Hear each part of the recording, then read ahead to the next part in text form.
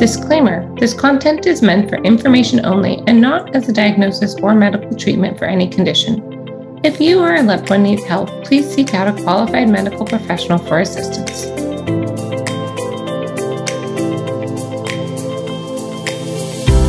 Welcome to the podcast. I'm your host, Katie Oshta, BSN, RN, IBCLC, and infant feeding specialist. Quench your thirst for knowledge and travel with me across the nation to discover, learn, collaborate, and better serve clients from all over the globe. Let's ride and thrive together. Join me in welcoming Dr. Maggie Davis on the podcast. She is a graduate of the University of Florida College of Dentistry, where she graduated fourth in her class and was inducted into the Omicron Kappa Epsilon Honor Society.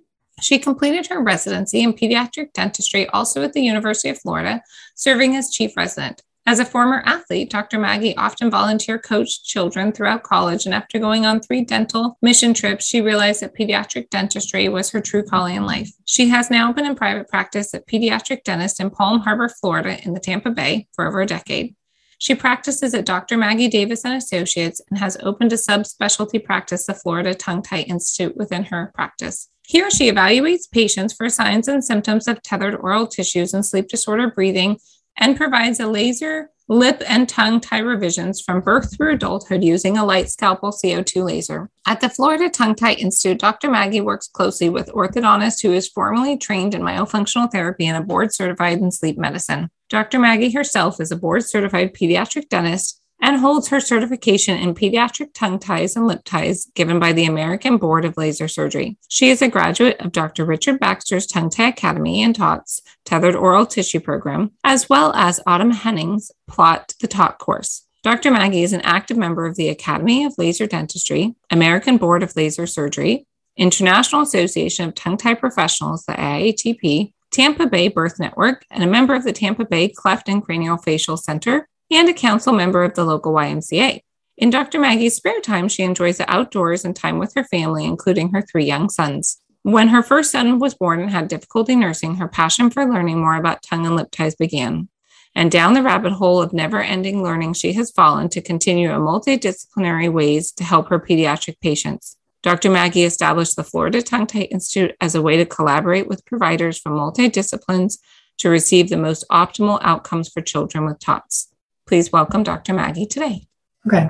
I think it's always a good introduction to kind of know like your background. And one thing we didn't talk about much was even just as a provider, all dentists should be screening and looking at airways. And that's one big thing about our practice as well, because with my son who was tongue-tied, there's also other factors. And we struggled with sleep apnea, all these things, several sleep studies, I'm just giving a short version. But now too, I don't know how much you've talked with providers about like MyoBrace, just the myofunctional therapy, things like that. So just knowing, more providers should be able to help recognize and screen for things, because this is, he's my tongue-tied baby, he's my baby that didn't sleep, maybe that had sleep apnea, and he's gotten better each step of the journey. But I imagine what kind of kid he'd be if he didn't have a medical mom and dad, to help recognize things and get him the treatment. And now, we're working on things with MyoBrace. He's my drooler.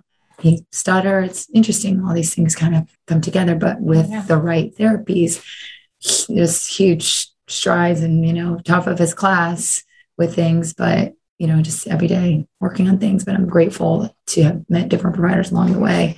But the tongue tie kind of started it all with him. And even my first baby too, we had issues with it too. And that's what set me on the journey of like learning more. But with my second son, I was able to recognize it, right away and get him that help and then get, additional help. But you're right. It shouldn't even be really about the tongue as much as just airway. Like we just need to focus on airway. And if we are evaluating good airway, then we're evaluating the tongue and the palate and the nasopharynx and everything, right? And we're looking at their sleep but it just feels like airway is not addressed. Exactly. It's something we don't get as much of in our pediatric dental training residencies, and we should. But as part of doing a dental exam, we're looking at mouths every day. Right. And so that's something where we are a great person to be able to look in there and screen and look at Mallampati scores and Brodsky scores and make these, note these things so that we can then ask a parent does your child happen to have this? Oh yeah, actually, it looks like we've been wrestling an alligator in bed all night. Yes, there is snoring. Yes, there is mouth breathing, so that we can better recognize. And then let them know, I'm not the ear, nose, and throat doctor, but this is what I think you need to, be your child's advocate. These are the questions you should raise to your pediatrician. And we do the pediatric, dental sleep questionnaire, giving that advice. And so often parents are like, I've never heard this from my pediatrician. And I thought we were just coming to check for cavities today. And I was like, well, no, this is important. And, to go over these things. And oftentimes we'll get them on the right track. And then we'll see them 6 months later and say, how do we do? And I'll say, wow, Dr. May, we actually did this. And we went for a sleep study and we found out we were having apnea. We've since gotten tonsils and adenoids out. And what a difference it's made that some of the ADHD symptoms, have gone away, bedwetting's gone away. So I really push for that. And, all these things stem from passion that starts a lot of times with your own kids. Right? It very much does. I think pretty much all of us in this world have pretty personal stories with it. I mean, there's the occasional exception, but for the most part, we all fell into this out of necessity and then dove in and went, oh my God, what a light bulb. Like, okay, it all makes sense.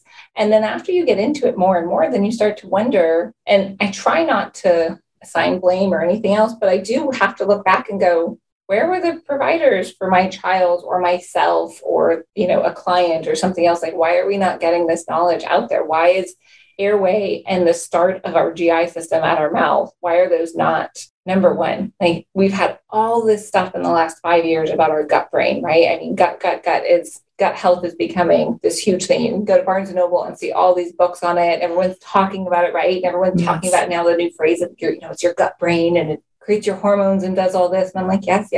Your gut starts in your mouth, right? Like, your mouth starts, your tongue actually starts the peristaltic wave. Like, why are we not starting up here? It's like we just opened up our eyes to the gut, but we only started halfway through. Like, exactly. How about starting at the beginning? Yeah, exactly. And that's another fascinating thing, that the more as providers, like, I think what you're doing here is wonderful because it's opening our eyes to the different specialties and learning things outside of our formal training. And just exactly what you just alluded to, learning more about even how it first starts and learning what feeding therapists know. If we could see through their eyes and we could better help these kids learning to recognize things. And we don't all have to be masters, of these different specialties, but learning enough to recognize that and seeing problems and saying, you know what, I'm seeing X, Y, and Z. Just, do you notice that at home? Does your child? Oh yeah, he's always done that. I didn't know that was normal. Yeah. So that was normal. Kids toss and turn and get up 15 times a night. Yep. All those different things. And so when you can learn about other specialties and see it, you say, wow, my education is lacking. And that's where so many of us keep doing more courses, because once you start seeing it, you realize how much you don't know about the overlap with the feeding therapy, with lactation, with the airway, or meeting orthodontists who are airway aware. It's amazing that so many aren't aware. How do we think the mouth got this way to begin with? That we need to figure out, why functionally, this got this way. Oh yeah. I mean, recently I have, and I'm going to do a whole podcast on this. I'll record it next week, I think. But recently I've looked back in my own childhood, and I've looked at it because I was looking at Richard Baxter's questionnaire on the adults and kids. And I was like, oh my God, like my whole childhood's on this form. I'm like, okay, I had difficult breastfeeding. My mom got through it, but had horrible colic, right? She just talks about how I screamed and screamed and screamed, and I was never happy. I was a horrible sleeper. I wet the bed. I grind my teeth. I had enlarged tonsils and adenoids. And this one is really interesting to me because I'm like, I don't know if this one's too far out, but to me, it's like it makes the connections. I had such large tonsils and adenoids that they caused grand mal seizures. Wow. Yes, I had seizures from the time I was about 4 to about 7 until I had my tonsils and adenoids removed. And I had a neurologist and a pediatrician, and my neurologist felt that they were something else. My pediatrician felt they were definitely caused by the tonsils and adenoids. And this was I'm 43. So at a time when we really didn't address tongue tie, I mean, I know Kotlo in New York was doing it, but nobody else really was. And so I had my tonsils and adenoids removed at 7, but stayed on medication until I was like 11, which was terrible. Just a whole nother story. Yeah. But yeah, lots of side effects, but they went away afterwards. But my tonsils and adenoids were compressing my airway. And I had enlarged tonsils and adenoids from mouth breathing from the tongue tie. So I literally had seizures, and yet nobody was getting in there looking at my mouth. And just all of these things and the headaches and the neck tension and all of this. And it's like, oh my gosh. And so now I'm on this journey for myself of, okay, how do I do this year? Do I, how much therapy do I need first? And how do I get that? Because I'm traveling, and when is the right time for the release for me? And, people, if they've been listening on the podcast, know that both my girls have tongue tie. We're doing the same thing with them. I'm trying to figure out when is the right time for their release, but it's not an easy decision. That's one thing that's easier with babies. I mean, we talk about optimal timing of release with babies, but we're only talking about a difference of maybe a week. It's rarely, it's a rare situation where I say we need to wait a few weeks. Occasionally, if I've got a baby with like real severe torticollis, right?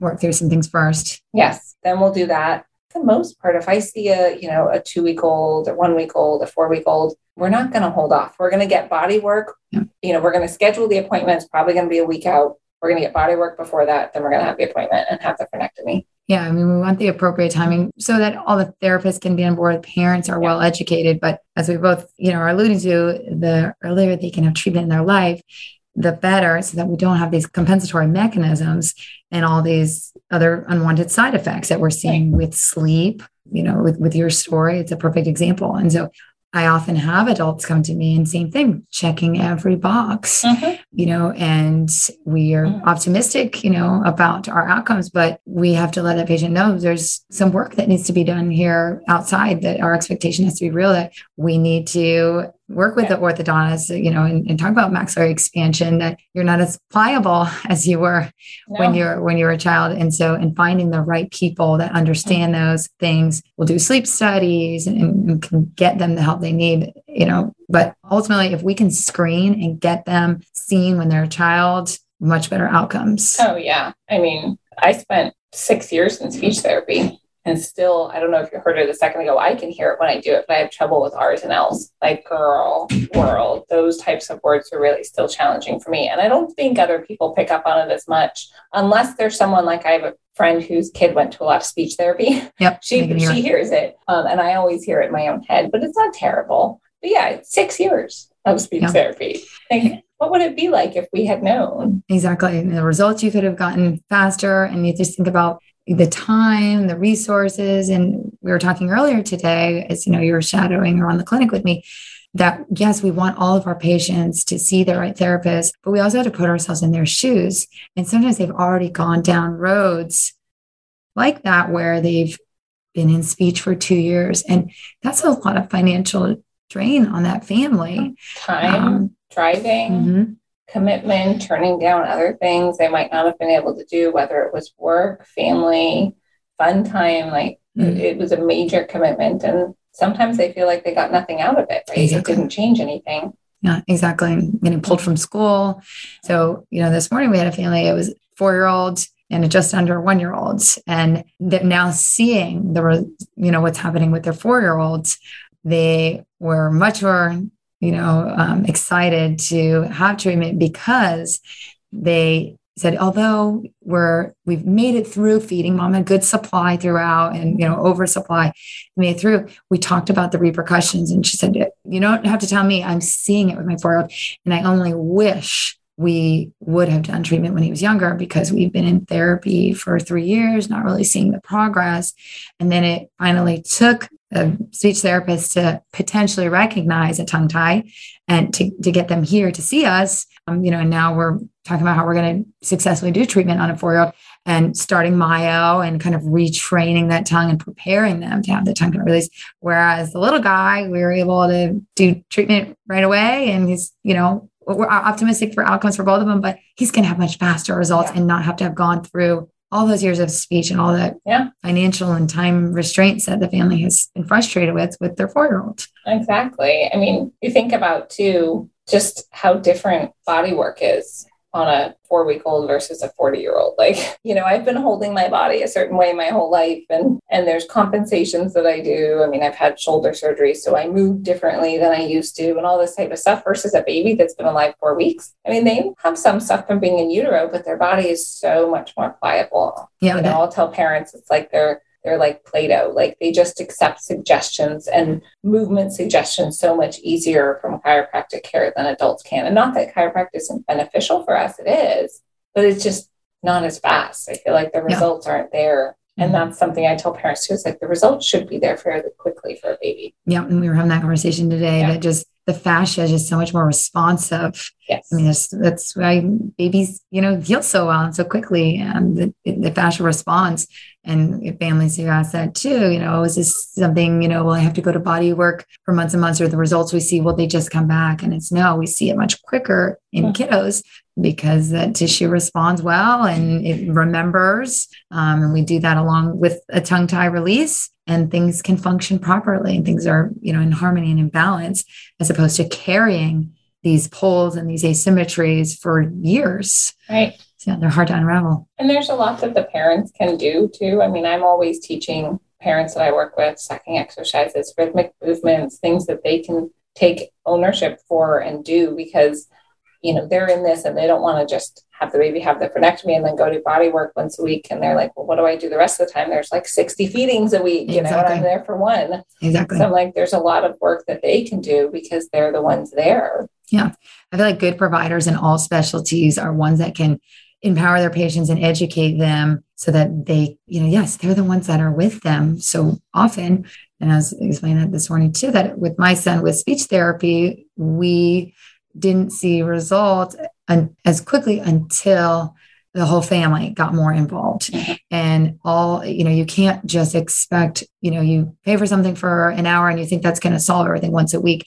You have to practice these things at home, make it a part of daily life. And the same thing goes for feeding, for lactation. So whether we're talking about a 1-month-old or a 12-month-old, is making sure these are habits that we are enforcing at every meal, and all family members are on board, grandparents and everyone. Yeah, it's a commitment, and at my end, it's different than it is when you're working with a child or a teen or an adult. I'll tell the parents it's usually, I'll say 4 to 6 weeks. It depends. Some babies do really well, and by 3 weeks, they're at their new normal, and we can, really wean down on things. Other babies, that 6-week mark is still a little bit iffy. The older babies, when they're really having trouble and stuff like that, but it's a good guide. But it's different as an adult, right? I feel like I wish someone would tell me, okay, if you do 4 myo treatments, you get your tongue done, you'll be great. And I'm like, oh, sign me up, yes. Right? I wish. Yeah. It's not going to be that easy. Yeah, it's going to take a little bit more time, for all this to happen. But you're the perfect person with the perfect resources, and I know you'll be committed to doing it. But again, going back to, if we can screen and calibrate so that we can be catching these kiddos right away.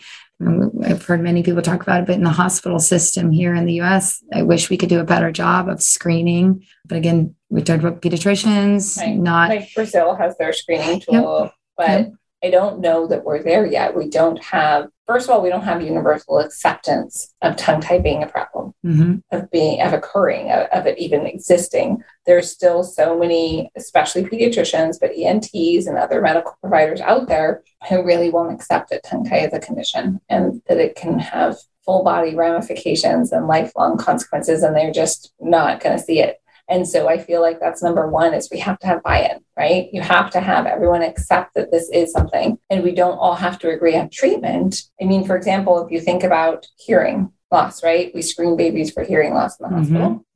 We don't all agree on treatment. Sometimes they get cochlears. Sometimes they go the sign language route. Depends upon what the family thinks. It depends upon that, if the family has any experience with deaf culture. It's, my husband taught sign language for 15 years. So, I know some of that stuff, but it depends, and that's okay. It doesn't have to be a universal, okay, you have this, we'll give you this. I'm not looking for a pill or a fix, but everyone universally accepts that if there's, if this test comes back, there's hearing loss, and that we should address this in some way, because we know that early intervention, no matter which path we take, leads to better results, right? well, here we have something that is very similar. If we have early intervention, we will have better results no matter which path we take. If we choose not to release and we choose to watch and wait and maybe they're feeling like it's not impacting that much. There's an obvious anatomical tie, but we don't have a lot of functional issues yet. Okay, we wait, we watch, we assess through time. It's noted and we just see. That's fine. That's appropriate medical care, right? Like if there's no functional loss, what are you fixing it for? But it would be nice to have that, that early intervention for those who are having functional loss right away. And I think one of the best ways to get there with the medical field, I mean, I'm a scientist, first. I'm in a house and my husband's a physician, and we always talk about anything that we incorporate change in our life. We buy a new vacuum, we get a new car. What are we going to do? We're going to do our research. We want to see the facts. We want to see evidence. And so I think anyone who is involved in tongue tie procedures, and specifically dentists or ENTs that are delivering care, we need to develop better ways to track our results. I'm not saying everyone needs to have an IRB approved study. It's hard to do when you're balancing your private practice and your family life. But our practice here at Florida Tongue Tie Institute has evolved, is just even our intake forms, our follow-up assessments, having pain scales, having weights, having some measurable tangibles so that we can look and see, are we doing things the right way? Do we need to do our post-op stretches differently? Do we need to, for example, I've learned over the years too, some babies who I was thinking more conservative, the symptoms, maybe I wasn't looking at all the right things 10 years ago, that now when we screen, we're looking at things, and that babies who I said, well, let's go follow up with lactation. Let's see how we can do.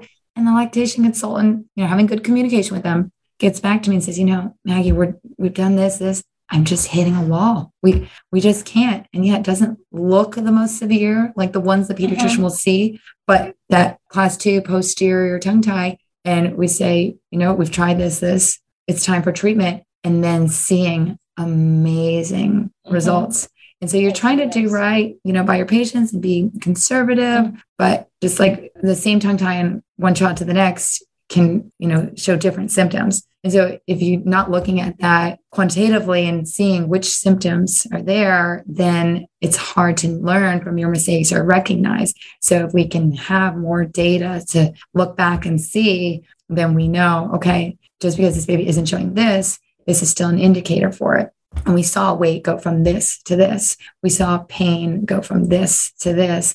This is better evidence that we can then use, for pediatricians and the like, and even amongst our own field in dentistry to help show that there is true data that shows this, that it's not just anecdotal. So I think if there's any opportunities for any of us to do research, that I'm also a part of a craniofacial team, and we're trying to build a study so that, it's hard working with babies. And it's hard to do a sham, not to, say, oh, we did a tongue tie. And then the mom goes, well, I don't see anything. Right. So it's hard, to develop these studies, but so that we can have that information, at our side, so that we can go up to bat to an ENT or pediatrician and let them know, no, this is proven benefits. And this is the appropriate time for it. And we get better results, those who do follow-up, those who are doing their stretches, those who are also involving other therapists like lactation or infant feeding specialists.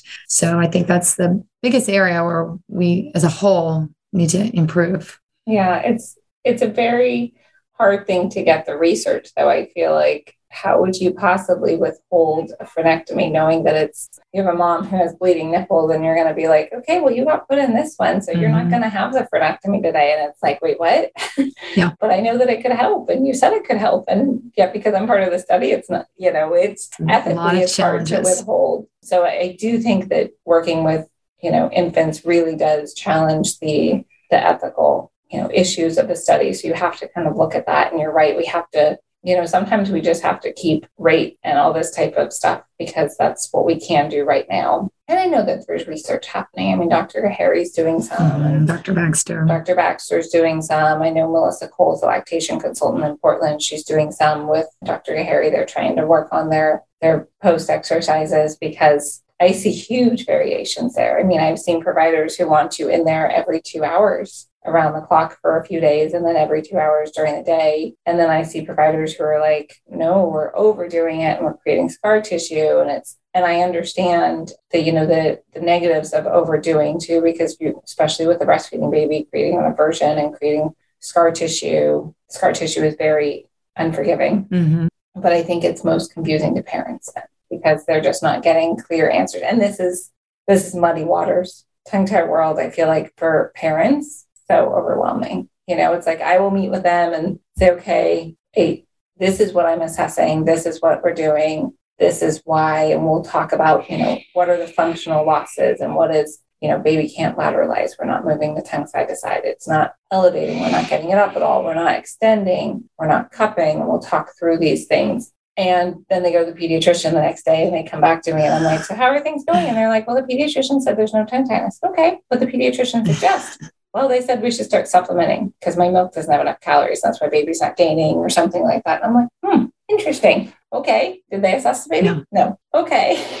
So it's very muddy waters. These poor parents are so overwhelmed, sleep deprived, and all they want is the best for their baby, and it's not very clear. And to some degree, you can find that in medicine, right? There's always some differing opinions. Yeah, exactly. And I understand that, but this does feel like a very muddy area.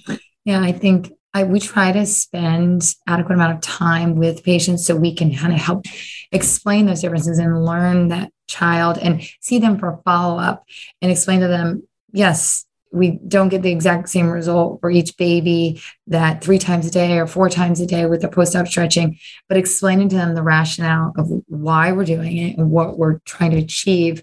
And tell them it's more about the quality of what we're doing. Like, this is what we're trying to achieve for you guys. That might be 4 times a day. For you, that might be 6 times a day. But for me in our practice, I try to listen. I see these children back for follow-up, but I also communicate with the providers that either they've come to me already with or that I've set them up with so that we can say, how's, baby Z doing? And say, no, I think 8 times a day, too much for this child. We're having a harder time with latch and it's still at 7 days. And then when we back things off, there's our magic number. Or some babies, we talk about unique bodies heal differently with the scar tissue. And so I think just continue to be a part of the process. Yeah. To see them for follow-up, to make sure they're with the correct providers for follow-up will help. And then at least amongst the dental or pediatric dental world, I think whenever we can collaborate and be at meetings like the Academy of Laser Dentistry, Laser Study Club, all these things are great resources for us to talk openly about, what works for you, what doesn't work, and sort of hone those things. But ultimately, we're all going to have little differences at the end of the day. But if we can explain our rationale to parents, I think it makes it less confusing, for them. Just like, this is the end result we're trying to get. It might be a little bit different for you to get there versus someone else. I think one of the things I've seen in my practice that's been very beneficial is incorporating sucking exercises and movements and thinking, I will tell parents those post-care, aftercare stretches, wound care, whatever you want to call it, the part that the release provider told you to do, that is like a Band-Aid. We're going to rip it off. We're going to do it fast and easy. We're like, get in, get out, just get it done however many times as, because I generally try not to contradict release providers. I wasn't the one doing the release. If that's what they're going to tell them, because I have clients in different areas throughout this country, and I'm not going to generally go against that unless they were given no post-care.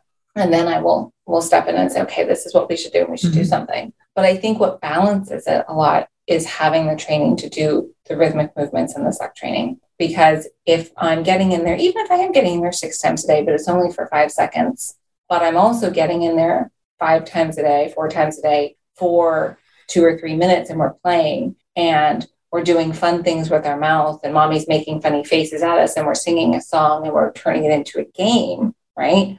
Then we get less aversion. That's what I see. And I see when we make sure that we have fun connection too, that it's not just, hey, I'm going to come over and stick my hand in your mouth now.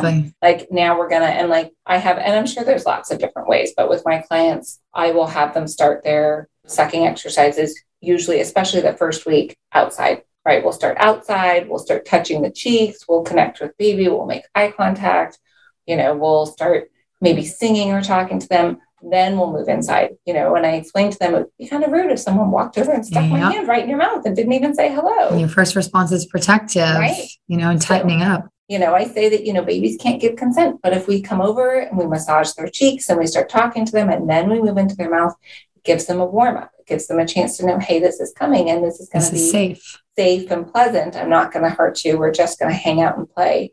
And so I think that makes a big difference. Like in lactation world, you having the training to do the oral habilitation and do all of that, like you have to rehab the mouth. You can't I'm not working on latch that much with my clients. Like we'll work on it a little, but really what we're doing post tongue tie release is much more oral rehab. And we talked about this earlier, but I'd love for those listening, what are your recommendations for lactation consultants to have that best training? Where did you find you learned the most? So I started my journey with a structure and function class, which is from More Lactation, MOHR. And they're based out of California. It was just a small 2-day course, and it got me understanding, reflexes, and look at this tension. What is tension? It has that.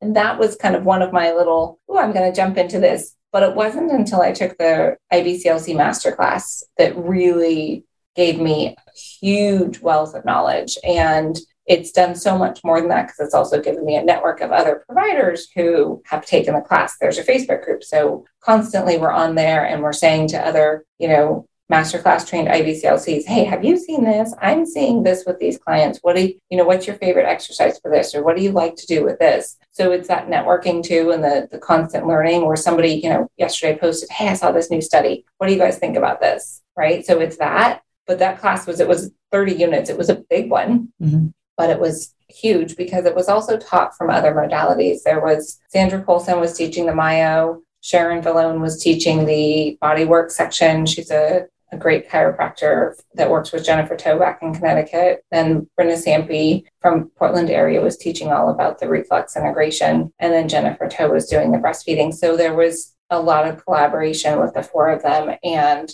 that was practice changing, I would say. And I've taken, the Untying Ankylosing from Dr. Gahary. I'm halfway through the 10-Tie Light from Dr. Baxter. I read all the books. I can get my hands on everything from Jaws to, Shut Up.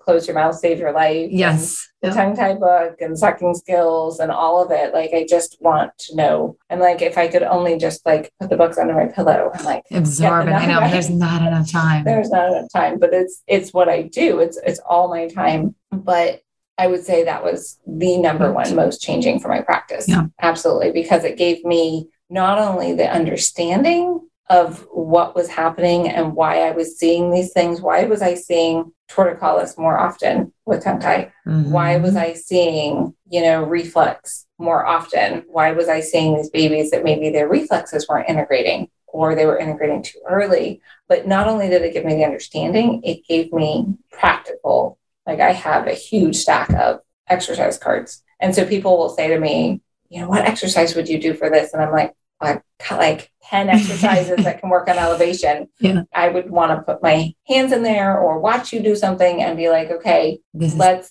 see what you need today. Right. And what will baby do today? Because I had a baby last week that wouldn't lateralize. And, mom was trying, we were going back and forth doing lateral. And I said, let's try this. And I said, what happens when you put your hand in there? Because he's 4 months. And she's like, well, he just wants to chew. I said, perfect. We're going to go the chew steps instead. So we put our finger in and he's chewing and he's reaching and trying to get it. Right. So he's still lateralizing. Yep. But to him, it's a game and he's chewing on our finger. So it's more about figuring out what exercise works for this baby today. And then I change them up every week. It's like asking a physical therapist after surgery. They're not going to hand you a list of all their exercises because you don't need them all. Yeah, exactly. Right? You need focused ones that work for your body right now. And I say the exact same thing to my patients with their post-op that, we've outlined, for my older patients that can do Myo, these are examples of exercises, but you may do great at one and your child may not have any idea how it is. This is where you need a unique provider to know your child and see your child.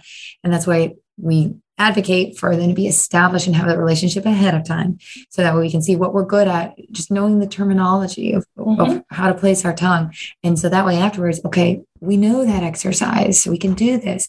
Even during procedure on older kiddos who, know what, holding cave means, all that is extremely helpful to do a good release. And also for their post-op care, knowing the terminology so they can do these things. But it might not mean anything for someone just to read down a list, that to know what they're struggling with and to have someone say, okay, you've mastered this. You keep working on this with mom at home, but I want you to help me do this, and make it fun. And if their child's having a hard time with it, okay, we need to practice it. I need a more fun way to do this. And so that's why it's so important to have that relationship established ahead of time so that we can do the fun pediatric things that we do and tailor it to their specific needs. Right. I mean, I think that having that relationship with providers is huge, and they should be fun. Like one of your clients said earlier today that they were going to a speech therapist, but it wasn't working well. And her son didn't seem to want to go. And then when they switched, he was having a lot of fun. And I'm like, right there, that's it. Like kids are really good at judging character and, judging, just like being honest about where they're at. Are they comfortable or not? I tell clients all the time, if they're going to a body worker that I don't know, I say, we can research their credentials. We can see if they're, pediatric and everything else. I said, but then go with your gut. Like, how does the baby do in there? Did they try to put the baby on a drop table like an adult? Yeah. Or did they have like a little kid table with like an infant pillow to rest the baby on? Did they have breakables all over the office? Or did they have toys in the corner? Like that'll tell you what their comfort level is, right? You walk into an office and you can tell they've never had kids in there because they're like, oh my God, don't touch that. Don't touch that. Don't touch that. Yeah. Right. Kids are amazing at feeling that energy. And we feel that in our dental practice all the time. And, parents will say, oh, I didn't think they could do this. I don't know why they're acting like that. They're being so good. So they can feel the energy from your staff and the training, the toys, like you said. And so finding that right fit and comfortable, they're much more likely to succeed and follow your recommendations. If they trust, believe you, feel comfortable, feel that energy. And it's apparent right away, usually with kiddos when they're just running off to go play, like, oh, they're happy here. They're not clutching to their mama. And so that's amazing. And building that network is really important. We're talking about the difference in chiropractors and looking at their training. That thankfully it takes time. I was, in my first courses, raising my hand and go, oh my gosh, what y'all are describing is amazing. How do I get you in my community? And so it takes time to find those providers, but then also collaborate, motivate each other, take similar courses and come back and share. I've been to courses and then said, oh, I need to go to lunch, with my lactation consultants that I work so closely with and say, look at this cool new stuff that I learned so that we can kind of be on the same page, excite each other to learn more and carry it back, to each other. So it takes time, but it's worth it. And in most places, unless you're really far out, you'll have something like that. You just might have to kind of dig a little bit and build those bonds and maybe help show them a course. I've had SLPs show me about, podcasts or courses. And then here I am a year later taking those courses that they said, that they planted that seed with me. And so same thing, for us as dentists, giving them that information as well. So. And it is hard. It's challenging to stay up on everything and to find the hours.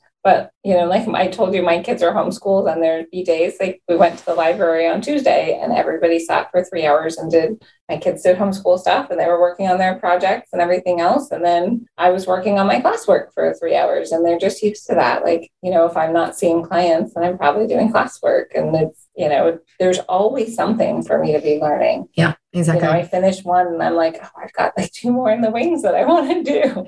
The same way, you pop those earbuds in when you're kind of between things or on your commute listening to things and, those little 20 minutes add up and, I know. I love to listen to podcasts when I'm cooking.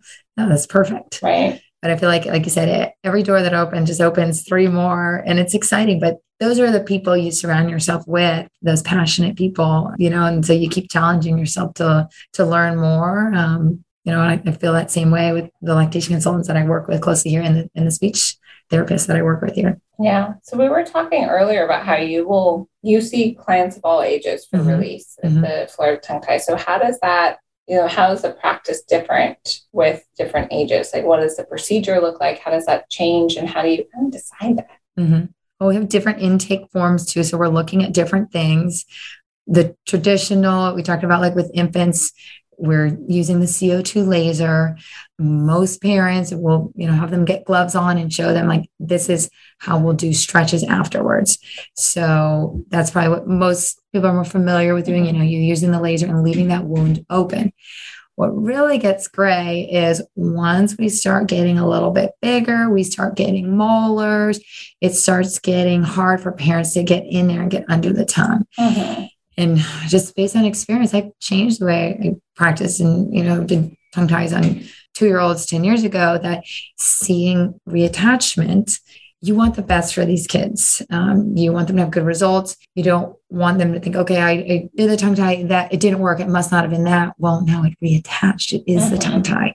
And so I talk it through with families on kiddos that are in that gray, like 2 to 4, where, pretty much anyone, we could use a laser and get in there and procedurally release the frenum, but can parent realistically manage that wound? Are we going to see reattachment? And so we'll talk about, are you able to brush? Have you ever looked under the tongue? What have you seen? Oh, no, we can't get in there. He doesn't let me brush. The speech therapist couldn't really see anything. There's a lower likelihood that they're going to be able to get in there for the amount of time we want them to, which is generally 3 to 4 times for up to 3 weeks. And then even beyond that, we shorten how many times you have to get in there, but still even up to the 6-week mark. It's not as realistic for them to be able to get in there and do that, at least what I've seen in my practice. And I've changed how often I see kids for follow-up. That I used to see them at, 1 week or, 7 to 8 days.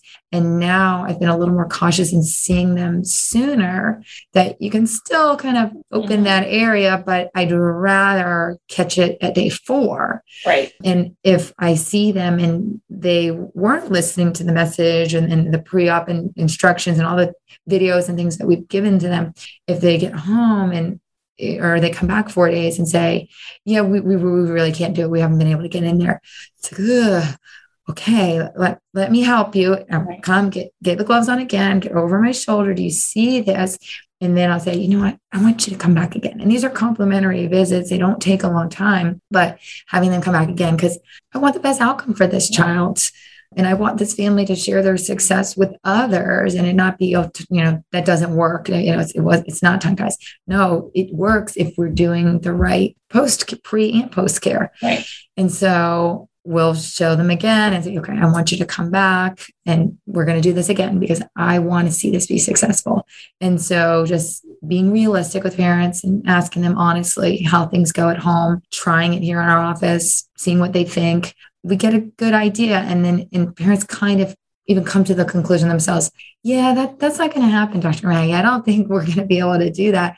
I say, okay, well, then our other modality is considering a conscious sedation. And we work with a great team of pediatric anesthesiologists, do them first thing in the morning and then come in. So we're NPO for a little bit, but we will do the similar release with the CO2 laser. But what we're doing is we're using sutures, and they're resorbable, but using sutures to get that wound to reapproximate. And yes, there is a little sacrifice in pulling those edges together.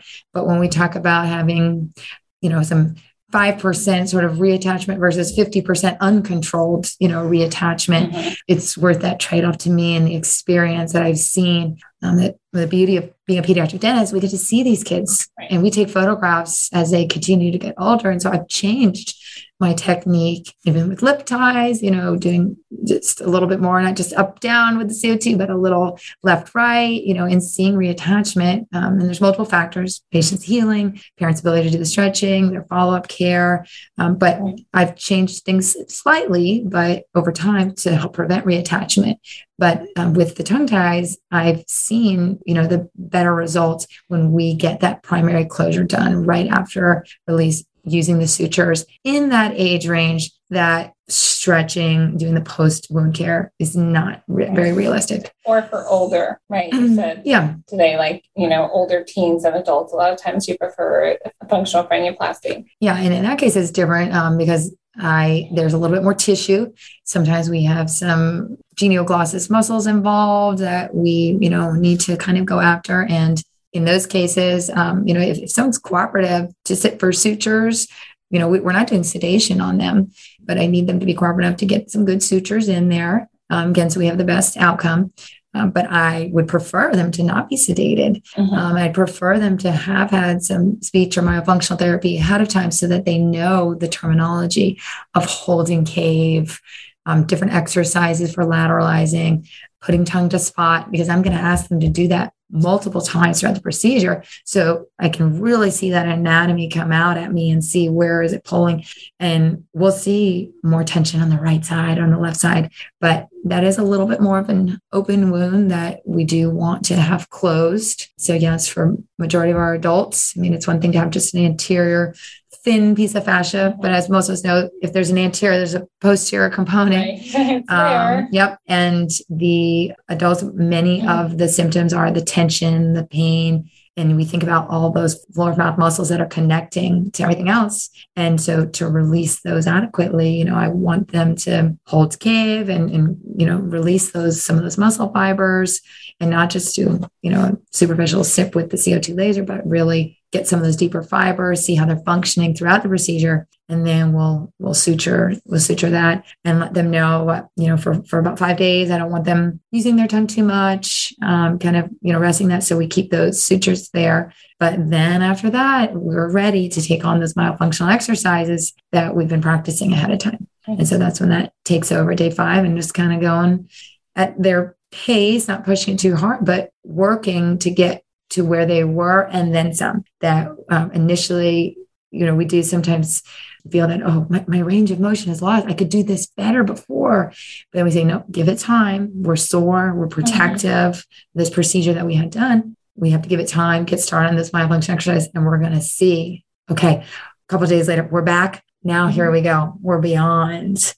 But we do measurements as well. So that, again, we want to have measurable data and see where we are to start immediately after the procedure. And then when they come back for their follow-up visits, so we can see, what we're getting. Yeah, it's nice to have those follow-ups and to be able to see what's happening later, because without it, how would you know? There's one release provider I've worked with that for a while, COVID wasn't doing a whole lot of follow-ups. And I was like, I'm seeing your clients more than you were afterwards. So it's like, you have to listen, like, this isn't working and we've got to change this. And, it matters how much you see them afterwards, because day of, sure, they can say, oh, it feels so much better. Or sometimes it's more of a, oh, baby's sleepy. They didn't really nurse after, they got overstimulated and they shut down and they didn't nurse. That's okay. But, are you seeing them later? Are you getting feedback on whether or not it works? Yeah, and I think we are, as far as the release provider, we are just one piece of the puzzle. I'm not saying we do everything at those post-op visits. I am managing the wound, but intervening. And there is a certain level of trust, as with the DMD behind my name, that they trusted me to use the laser on their baby. They trust me for their follow-up, that if I see they're not following up with lactation, they're not going to the feeding therapist, they're not doing their myo, then I can give them again the push of, this will not give you the results we see over time. We get the best results when we follow our wound care properly. We see the providers pre and post that we need to. And so when we still see, oh yeah, mom, you're still seeing that you're feeding better on the right breast and not the left.